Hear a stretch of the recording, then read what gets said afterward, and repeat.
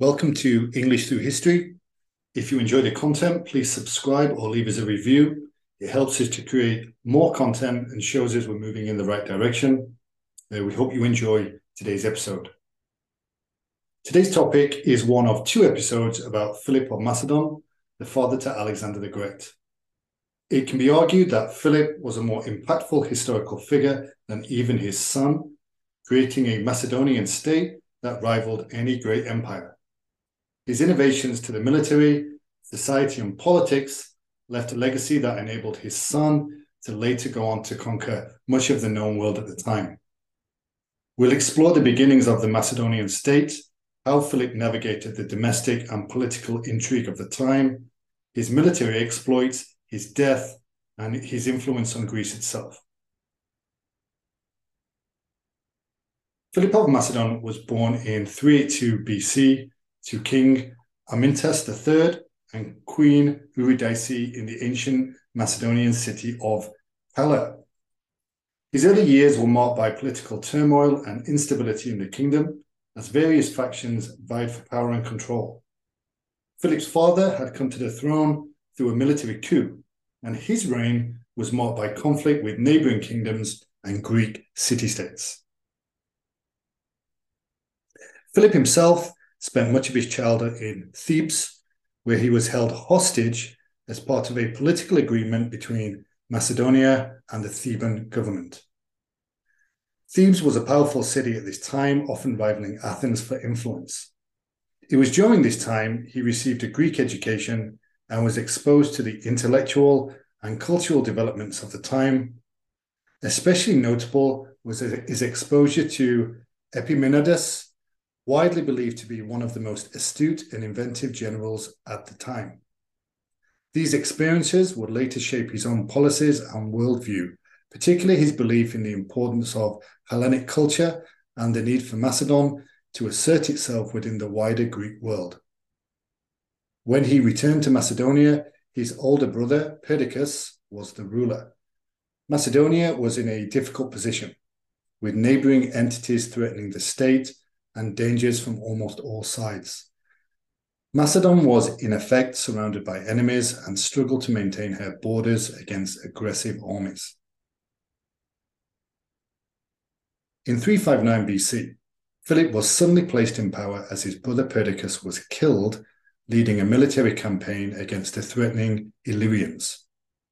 It was somewhat of a bittersweet predicament for him. While Philip now had the power of the state, he was in an untenable situation. He had ideas about how to make Macedonia a great power, but he needed time to implement these. Using diplomacy rather than force, he negotiated treaties with various threatening powers, creating alliances, ceding territory, and forming trade deals. This gave him the time needed to implement his ideas of military reforms. Recognizing the need to create a professional and a formidable fighting force, Philip implemented several key military reforms during his reign. One of the most significant military innovations was the introduction of the phalanx and the sarissa. The phalanx was a tightly packed formation of heavily armed infantrymen, typically equipped with a spear, shield, and armor. The phalanx itself wasn't a new tactic, having been used in Greek hoplite formations for many years. However, Philip decided to modify this traditional Greek formation by extending the length of the soldiers' spears to between 13 to 20 feet and renaming this weapon the sarissa. This longer spear gave the Macedonian phalanx a greater reach and striking power, enabling it to engage enemy forces more effectively. Furthermore, Philip emphasized the importance of combined arms tactics.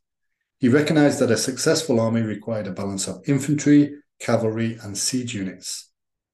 Philip strengthened and expanded the cavalry component of the Macedonian army, creating a formidable force of highly skilled and disciplined horsemen. This cavalry played a crucial role in reconnaissance, flanking maneuvers, and pursuing retreating enemies, and complementing the phalanx's infantry strength. Another significant aspect of Philip's military reforms was his focus on siege warfare. Recognizing the strategic importance of fortified cities, he invested heavily in siege machinery and tactics. He introduced advanced siege engines such as battering rams, siege towers, and catapults, which enabled his forces to breach enemy defenses and capture fortified positions. These siege innovations would give the Macedonians a significant advantage in their military campaigns, allowing them to conquer key cities and expand their territorial control. Moreover, Philip demonstrated strategic cunning in his military tactics. He emphasized mobility, using swift marches and surprise attacks to catch his enemies off guard. Philip's military reforms and innovations not only improved the effectiveness of the Macedonian army, but also enhanced its cohesion and its professionalism. Under his leadership, the army underwent rigorous training and discipline, ensuring that soldiers were well prepared for battle. These reforms resulted in a highly organized and efficient fighting force, capable of executing complex maneuvers in the battlefield. With his new, reformed army and tactics, Philip began to push back against the forces that had previously held power over Macedonia, reclaiming and taking new territories that vastly expanded his power in the region. Some of the notable battles were the battle against the Illyrians in 358 BC. Sources are a little scarce on this battle, but in order to secure his western and southern border, he went to battle against the Illyrians, a people that previously he had sought a treaty with to stop their expansion into Macedonian territory. The Illyrian king was actually the grandfather of Philip's wife, Ordata. This didn't stop Philip from defeating the Illyrians in battle, with an estimated 7,000 Illyrian soldiers killed. It was one of the first times that Philip could showcase his new tactics and army. The battle was decisive and led to several other regional powers becoming nervous of the growing Macedonian war machine. Over the next few years, Philip went on to conquer several towns and cities with the aim of securing gold and silver mines. He conquered the town of Crinidis and Methone, and it was during these battles that Philip was injured and lost an eye, giving him a distinctive scarred look. Philip went on to battle successfully with the Athenians, the Thebans, and the Spartans, expanding his influence and becoming the leading power in the region. His later battles successfully cemented Macedonia as the leading power in the region, and with his son Alexander, later to carve his own legend, he fought in several key battles.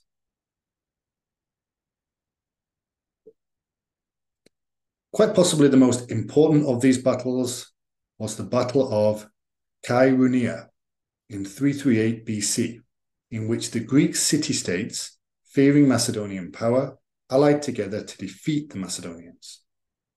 Philip, alongside his young son Alexander, led the Macedonian army against a coalition of Greek city-states, notably Thebes and Athens. Philip's innovative use of the phalanx and the cavalry proved decisive, outmaneuvering and defeating the Greek forces. This victory established Philip as the dominant power in Greece, enabling him to create the League of Corinth and position himself as the leader of a united Greek front against Persia. This ends the first of our two-part episode into Philip of Macedon. Using diplomacy initially and then military strategy, Macedonia is now the dominant force in ancient Greece. Philip is leader supreme, and Macedonian borders and power are secure. In the next episode, we'll look at the cultural changes Philip brought to Macedon and Greece more widely. We'll also examine his death and the legacy that he left.